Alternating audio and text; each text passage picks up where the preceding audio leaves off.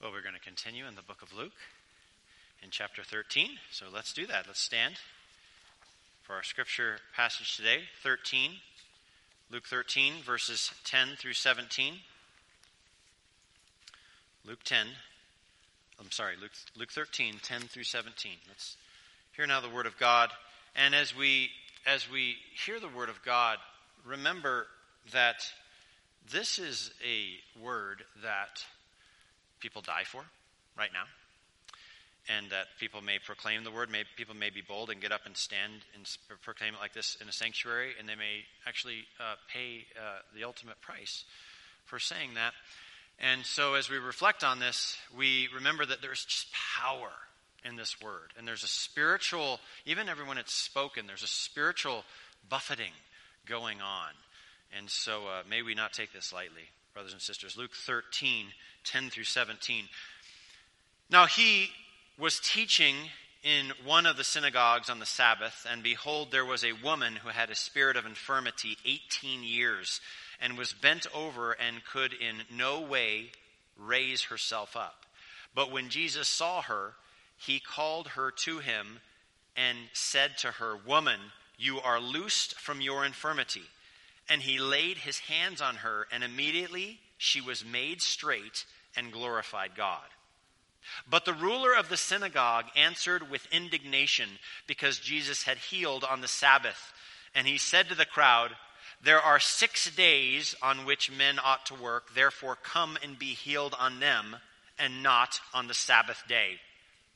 The Lord then answered them and said, "Hypocrite! Does not each one of you on the Sabbath loose his ox or donkey from the stall and lead it away to water it? So ought not this woman, being a daughter of Abraham, whom Satan has bound, think of it, for 18 years, be loosed from this bond on the Sabbath?" And when he said these things, all his adversaries were put to shame, and all the multitude rejoiced for all the glorious things that were done by him. Amen. You may be seated, and we'll go to our God in prayer. Father, we thank you that you have given us your word once again to hear forth the work of Jesus Christ on this earth during his time, and the continued grace, truth, equity, and glory poured out by him today. In Jesus' name, amen.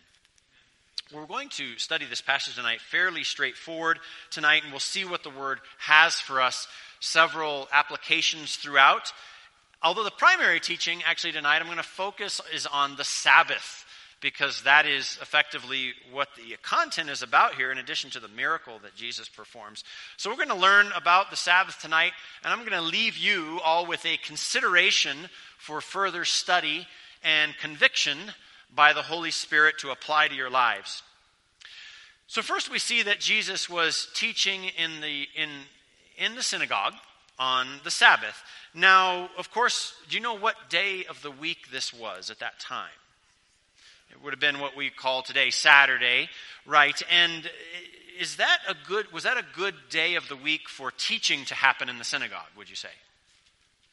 Yeah, absolutely. I mean, it would be like us teaching now on a Sunday, right? And so yes, and so we see Jesus doing that. Of course, we're also told Jesus taught it throughout the week at other times, and so did the other apostles and disciples. But this is on the Sabbath, so that's our setting. This is on the Sabbath day, and so we see that it's a good day for God's people, to come together and to hear this teaching take place. Now, before we go any further, let's just discuss the Sabbath for a moment.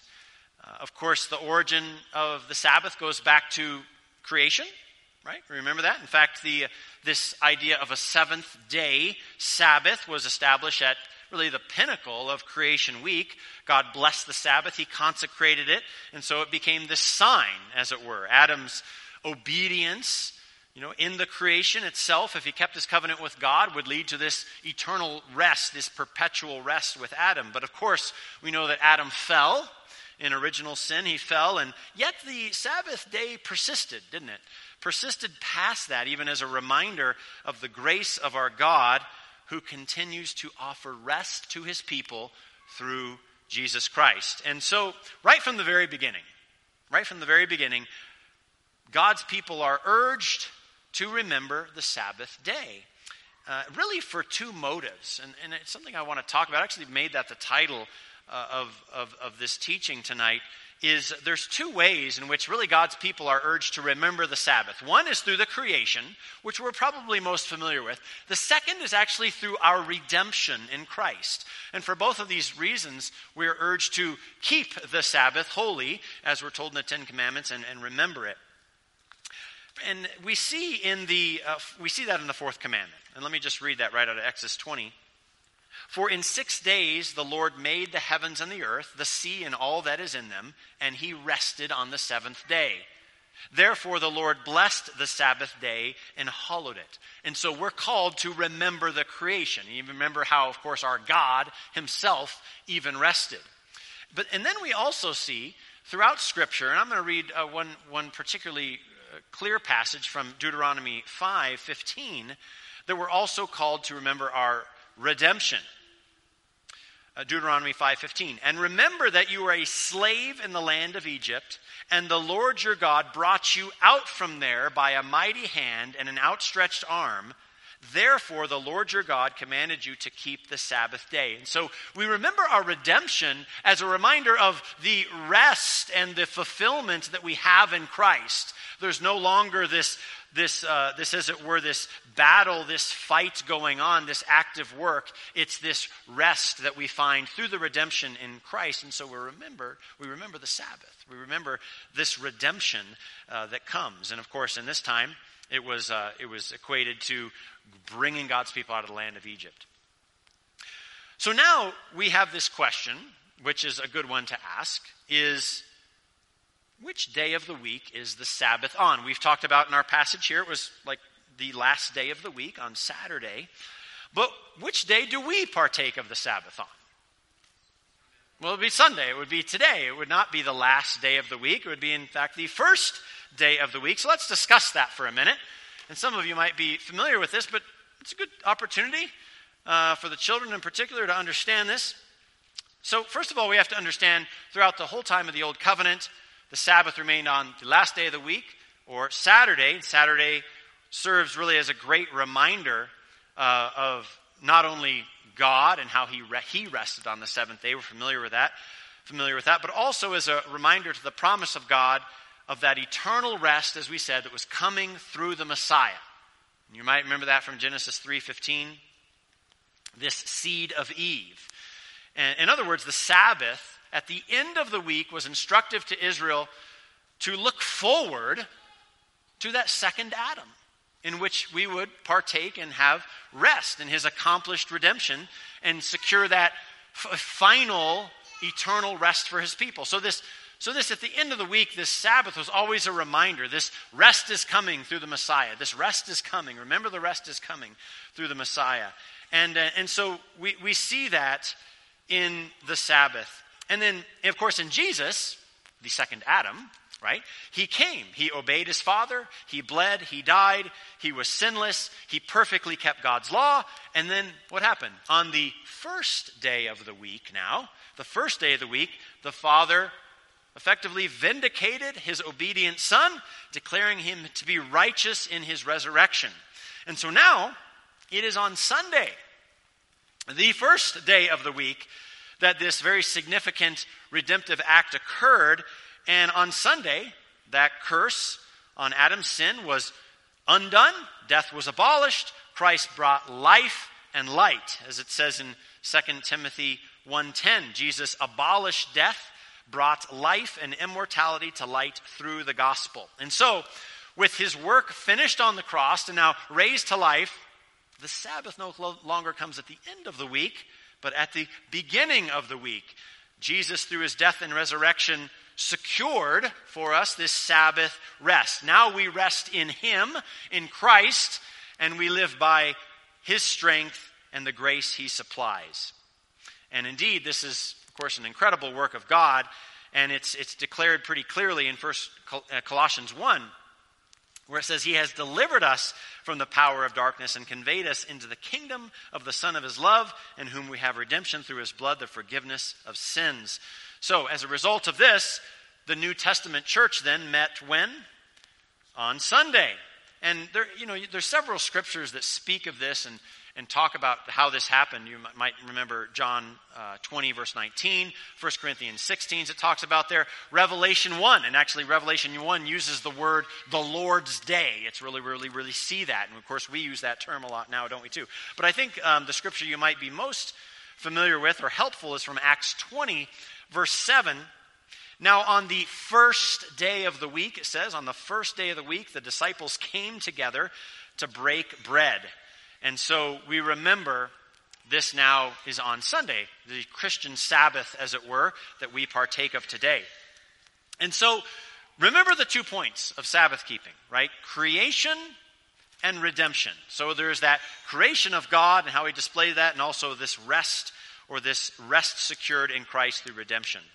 And so now, as Christians, we have this new creation through Christ and redemption through Christ. And of course, we can celebrate this on Sunday. But really, we can celebrate it every day as Christians. And that is a true blessing. And I think it's instructive for us, something we should just remember and think about the Sabbath. When you think about the Sabbath, think about the Lord's Day. Number one, think about the new creation in us. Because that's really what happens through Christ. We're being born again in Christ, and it's in him where we find that rest, right? Just like God after the creation. And then secondly, we remember the redemption, that rest that comes through Christ. So, you might remember the words from Exodus 20, as we've said before. Remember the Sabbath day to keep it holy. 6 days you shall labor and do all your work, but the seventh day is the Sabbath of the Lord your God. In it you shall do no work, you, nor your son, nor your daughter, nor your male servant, nor your female servant, nor your cattle even, nor your stranger who is within your gates. So we see this consistency, don't we? We see this consistency. There is a holiness ascribed to the Sabbath, and therefore it's to be what? Holy. It's set apart and different than other days. And we'll continue to see how this matters and is very important as we work through our text. So with that little interlude, let's go back to Luke 13. So in verse 11, let's pick it up there. Behold, there was a woman who had a spirit of infirmity 18 years and was bent over and could no way raise herself up. But when Jesus saw her, he called her to him and said, Woman, you are loosed from your infirmity. And he laid his hands on her, and immediately she was made straight and glorified God. Now, a few considerations here. Notice her condition. Have you ever seen anyone like this? I have. I think I have. Have you ever seen someone that's kind of just walks around like this, maybe very bent over? Now, what do you think happened to that person? What do you think happened to such a person? You ever seen that? Well, I would think they had bad posture. And I tell that to my family sometimes. If you just stand up straight, because you're going to be bent over when you're old. But that's not what the text tells us. It actually tells us the reason for her condition, which is very intriguing. A spirit of infirmity for 18 years. It was not a spirit of bad posture. It was a spirit of infirmity. So there was an evil spirit causing this upon her. Now, it's actually very illustrative to us too, because you think someone bent over, almost like with a big weight or something on their back. That's kind of what's like, this evil spirit pushing them down. It's a good picture of the weightiness of that. And there's another picture too we're going to talk about as well. But we see that spirit and body are very connected, aren't they? I mean, there's a spirit of infirmity. It's probably having effects spiritually on her, but also physically. And so that's why if you're injured or you're sick or you have a disease or something, you don't really know what's going on, do you? It might be you had poor posture, right? It might have been some really just clearly direct physical situation, but it could be a spirit of infirmity. We don't know. And so not knowing, how should we approach these illnesses? How should you approach an illness, a disease, a sickness, or injury, even something you have? Well, we should first of all humbly go before our God and say, am I doing something to bring this on? That's a humble response, right?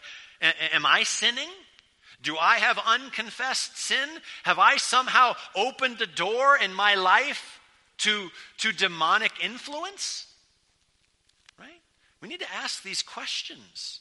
Could it be like what happened to Job? A spirit has divine permission to afflict you. Could be. And so there's different situations here. Now, there's also some interesting imagery going on that's sort of woven in. Now, notice this is remember the context, right? You remember Jesus is there at the synagogue. So you have these people coming and listening at the synagogue. We have the ruler of the synagogue. We have Jesus, other people around. This woman walks in to the synagogue. But remember the picture of what's going on that we've also talked about earlier in Luke is that Jesus is always in these sort of tensions, these discussions, if you will, to say it lightly, with the rulers, with the Pharisees, with the Sadducees, with kind of the religious leaders of the day. He's always in conflict, it seems like, with them as they're pushing back on him, and he's saying, no, that's not the truth. And so this woman bent over with this kind of weight on her is also a picture of the regulations, the heavy-handedness of the religious leaders that were burdening the people. And I think it's important to note because Jesus sort of picks this out and sort of makes light of it to the people. He's saying, this is what's happening. And so it's just important to remember. You might remember just a couple chapters back in Luke 11 where Jesus said, woe to you also lawyers, for you load men with burdens hard to bear, and you yourselves do not touch the burdens with one of your fingers. So Jesus has just declared to him not long ago, you are putting these burdens on people's backs. Now, as we've read before, we should remember, is Jesus more interested in the condition of the soul or the physical person? And we've seen how he's really interested in the soul. And sort of he heals people almost as like, just a product of that resurrecting healing that he brings, that salvific work. But you see that the lady, the crippled woman, she didn't really just go. It doesn't say she went to the synagogue to get healing. Why did she go to the synagogue that day? Well, she went every Sabbath, right? She trusted in God. I mean, she would have liked to be healed, but see, her heart was foremost my soul. For my soul needs the nourishment of God. I'm here to worship my God. And so that's an important reminder. Jesus in the Gospels calls us to come to him for our spiritual infirmities first, doesn't he? And that's what he's interested in. And by his kindness, he often heals our physical infirmities as well. So the text said, when Jesus saw her, he called her to him and said to her, woman, you are loose from your infirmity. He laid his hands on her, and immediately she was made straight and glorified God. Now, I'd like to pick this apart a little bit. It says Jesus laid his hands on her. Did he need to do that? Well, then why did he do that? He just wanted to. It's instructive for us. I think it's just a moment to take a look at it. It's instructive for us. What means will God use to heal, fix, and cure? Will he do the hands on it? Right? Will he need to spit on the ground and rub on your eyes to make you see? Or will he need to do anything? Can a servant who's 15 miles away, just by the spoken word of Christ, be healed? Absolutely. Right? And so it's instructive to us. To cure cancer, Jesus can just do it. Could he use radiation, chemotherapy? I guess that could be part of his plan. We don't know. So we must trust in him, in communion with him. We must be available to his means, not constricting his means, but we're also wise and discerning about our approach as God leads us, right? Not just in physical healing, but in all kinds of life. Think about, what job do you take? Right? Think about what course do I pursue in my life? In the same way, we don't exactly know what God's going to do in our life. Perhaps you get hired for a job somewhere. You don't know what that's going to lead. But should we be thoughtful and discerning and prayerful about all these actions? Absolutely, because we need to be led by our Lord. May his word be a lamp unto our feet, and may we not trust in our own understanding, but in all our ways acknowledge him. So the crippled woman is immediately healed, and she stands up straight. That must have been quite a sight. 18 years. 18 years, a long time. And so this healing was really representative of the work of Christ, right? Because we see the alignment to this promise come true. Pastor Suiso read Psalm 146. The Lord opens the eyes of the blind. He raises up those who were bowed down. And he loves the righteous. So these are like the promised fulfillment in Christ that we see. Now, of course, we see what's really neat here is, we can be bared down with spiritual burdens and infirmities. Christ raises us up from that. He also physically rose this lady up too, which is really, really amazing. So it's just another picture of the gospel. The hard-hearted rebellion against God under a spirit of infirmity, but Christ comes with his life-giving grace, loosing the sinner from their chains, setting them in the light, standing up straight now, free from that burden. So Christ heals her soul. He also heals her body. And her response is, she glorifies God. Of course she glorifies God, because this is the same response we see when dead men come to life, don't we? We see that a lot in the Gospels. It's a precious thing where people would run off and tell their friends because they just couldn't help themselves because they're so overwhelmed by what the Lord did and the life, the spiritual life foremost that he gave them. Now, this is obviously a miracle of Jesus, but how did the synagogue ruler respond? How did he respond? Well, let's read verse 14. The ruler of the synagogue answered with indignation because Jesus had healed on the Sabbath, and he said to the crowd, there are 6 days on which men ought to work, therefore come and be healed on them, and not on the Sabbath day. Well, as you know, the way people respond to an incident can really reveal the condition of their hearts, right? And the rulers, the Pharisees, the lawyers, the Sadducees, all these religious rulers of the day, they were angry at Jesus. They were already upset at Jesus, and they were really hateful of anything he did. And as we know, they were actually trying to catch him in somehow breaking God's law so that they could bring him and discredit him. And what's amazing here, and this was actually probably amazing to the whole crowd if you think about it. Okay, this phenomenal miracle has just happened. After 18 years, this lady stands up. Don't you think the synagogue ruler would have been like, wow, that's pretty amazing. I mean, I'm not really for this, but wow, that's pretty impressive. He didn't even say that. He's just like, bad, how dare you? It really revealed the heart, didn't it? And I think it reveals priority. You ever notice that? How do we prioritize things? Regarding the way people respond to things. A simple example. A coworker, says, hey, I'll take you out to lunch today. You're like, great, I have to go to. Oh, but I'm actually going out to lunch with my wife. So you go, sorry, coworker, can't go out to lunch with you. I'm going out with my wife. And so you've prioritized. I've already made plans with my wife. I'd honestly rather go out to lunch with my wife than you. So I'm not going out to lunch with you. You have simple priority. I've made a decision. Here's another one.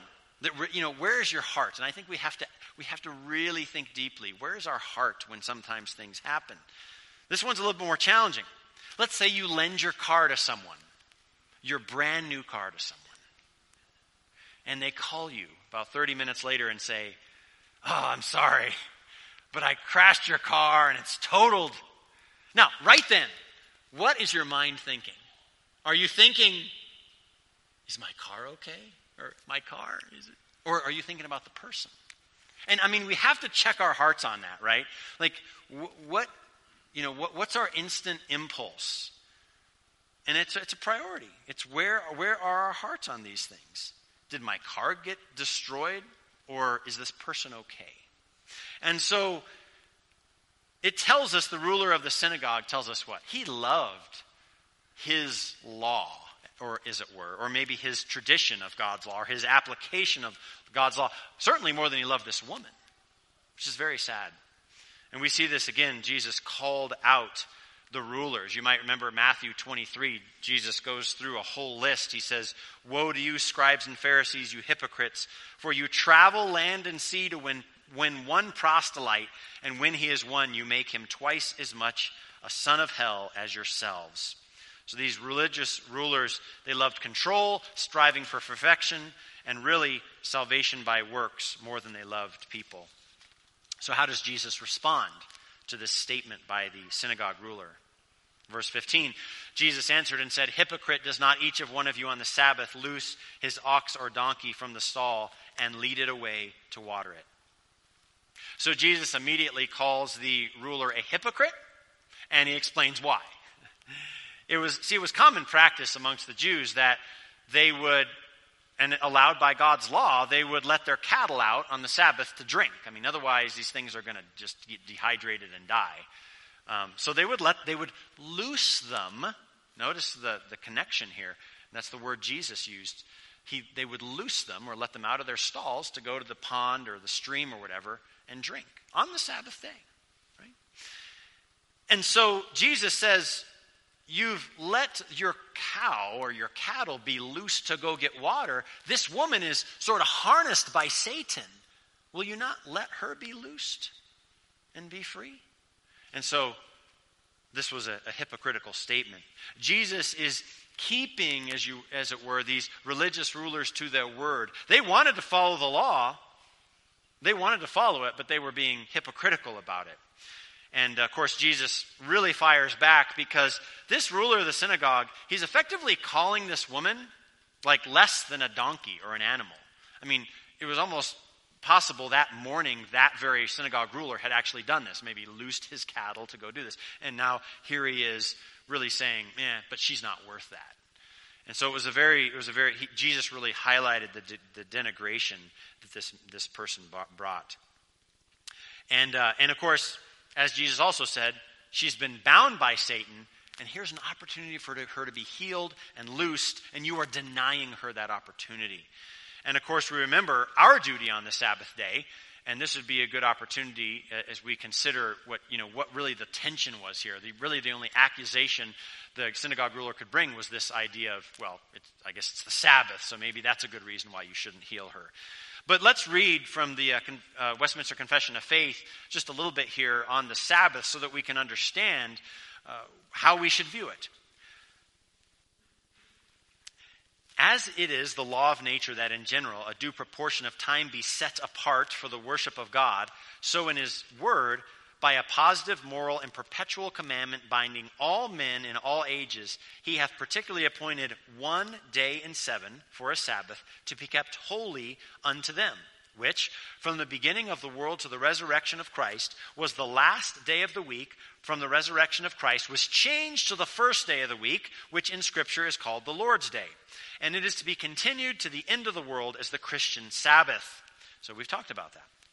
Secondly, the Sabbath is then kept holy to the Lord when men, after due preparing of their hearts and ordering of their common affairs beforehand, do not only observe a holy rest all the day from their works, words, their thoughts about their worldly employments and recreations, but also are taken up the whole time in the public and private exercises of his worship, in the duties of necessity and mercy. And what we're going to see is that there's certainly different views of keeping the Sabbath in Christianity today. Some of you might be aware of those. And it's a good question. What should we do on the Sabbath? What should we not do on the Sabbath? And there's been a lot of even debate in this in Reformed thinking and differences. And we would generally believe what the Scripture tells us, right? As we actually just read, a lot of Scripture references there in Confession of Faith. But we are told to refrain from work. And again, that goes back to the creation and redemption ideas that remember the rest that God took, the rest that Christ secures for us, except for duties of necessity and mercy, as our confession says. But the main distinction here is actually split up today in kind of Reformed world even into two distinctive thoughts. And one holds what you might hear as the continental view, and you might hear the Puritan view or the puritanical view versus basically their position on recreation. where is recreation allowed? And then, of course, that brings in, well, what is really defined as recreation? And there's some nuances here, and they kind of flow into other aspects. And so Christians ask questions, and there's differences. There's probably a lot of differences even in our church. Should you travel? Some will travel, some will not. Should you spend money? Some will, some will not. Should you go to a sporting event? Some will, some will not, and so on. And so the main counsel that I could give you on this subject is to diligently study the Word of God. Amen. Go to the Word and see what it says. Pray for guidance, for a sound biblical decision, and then stay consistent to that Word, right? Live your convictions. We need to do that. Secondly, I think it can be helpful to study church history and read on this topic. See, what have the saints done over the years? And that'll be really helpful. You go all the way back to Augustine and get his view, and then come all the way forward and understand that. But it's important to have a position. Don't just be flimsy about it, right? Have a position and stand it and live your convictions and walk in it and then keep them. Let's take a closer look at what Jesus says to the ruler of the synagogue. I'll pick it up in verse 16. He said, "So ought not this woman, being a daughter of Abraham, who Satan has bound," think of it, "for 18 years be loosed from this bond on the Sabbath." Now, thank goodness for the sermon this morning. We learned a little about being sons of Abraham, or same thing, daughters of Abraham. Jesus uses this not only in the children's song, we hear that, right? Father Abraham. But also Jesus uses this actually throughout his ministry. It's really interesting. He uses it here. He says, she's a daughter of Abraham. But you know who else? We're going to, eventually, one day, we're going to get to Luke 19, and that's about Zacchaeus. He actually uses this to describe Zacchaeus too. Jesus said to him, "Today salvation has come to this house because he is a son of Abraham." This is interesting. So this bent-over woman and Zacchaeus were heirs of this blessing. Again, just like we heard about this morning, which Jesus was fulfilling, right, through bringing his kingdom. And so again, Jesus speaks in direct contrast of how the synagogue ruler was treating this woman. Jesus declares, well, they're certainly more than cattle. They're more important than cattle, but these are children of God. This is a daughter of Abraham. This is they're heirs of the promise to me and you and their children and their household. Yet the synagogue rulers were treating them like animals. And that's really why you see Jesus bring that out. And so you think of Galatians 3, it makes a lot of sense what Jesus was proclaiming now. When he said, she's a daughter of Abraham, these kind of thoughts flooded the minds of the people, and they go, whoa, yeah, he's calling her a cattle or less, but this is an heir. This is an heir of the kingdom. This is phenomenal. And so it was a very, very strong statement. So Jesus also says this woman was bound by Satan. And the synagogue ruler is saying she should not be unbound because it's the Sabbath. And we don't see it here directly, but what Jesus was saying, if you take that position, you are on the side of Satan, and you want to continue to bind this woman down, right?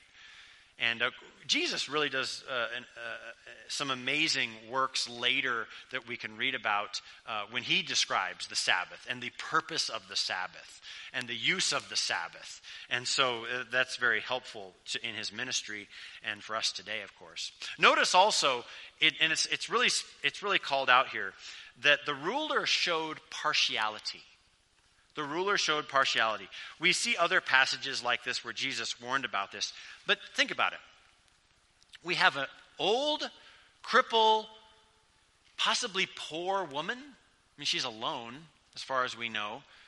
And Jesus is trying to heal her. He's trying to love her. And the ruler says no. But what if the person that needed something was a wealthy, donated a lot to the synagogue, and he was well-dressed and well-mannered? Would the synagogue ruler have used that person differently? Possibly. We don't know. But partiality is something that we all must be on guard for. You might remember the words of Jesus in Luke 14, when you are invited by anyone to a wedding feast, don't sit down in the best place, lest one more honorable be invited by him, and he who invited you and him may come and say, give place to this man, and you begin with shame to take the lowest place. But when you are invited, go sit in the lowest place, so that when he who invited you comes, he may say, friend, go up higher. Then you will have the glory in the presence of those who sit at the table with you. For whoever exalts himself will be humbled, and he who humbles himself will be exalted. So following Jesus' statement here, we see that his adversaries were put to shame. They had nothing to say, but the multitude rejoiced. And for two reasons. One probably just because of the miracle they saw. They were probably just so overwhelmed with the miracle of Christ. And secondly, because he spoke exactly what the people saw. The hypocrisy of some of these rulers. And so in this way, Jesus showed faith and he showed authority. What really a glorious consideration for all those who were in attendance that day. These people who had been watching really in many ways had a better sense than the synagogue rulers of what was needed. And what, of course, was needed was healing for this person. Unfortunately, the rulers were judging impartially. They were judging with partiality, and they were scorning Jesus for this healing work. But the people rejoiced for the glorious work done by him. And just just a quote from one Puritan on this passage. I like the summary here. He said, "The shame of his foes was the joy of his followers. The increase of his interest was the one fretted at and the other triumphed in." We could all do well to rejoice in the truth when God is proclaimed and displayed in the world. And this should be our natural response, to cry out hallelujah to our God, no matter where we are. You could be alone praying to God. You could be in your household. You could be with a coworker. You could be down at Safeway. But we give praise to our God when we see our God and the great things that he does. And what a blessing it is as Christians to see the truth proclaimed and just sort of unveiled in front of us.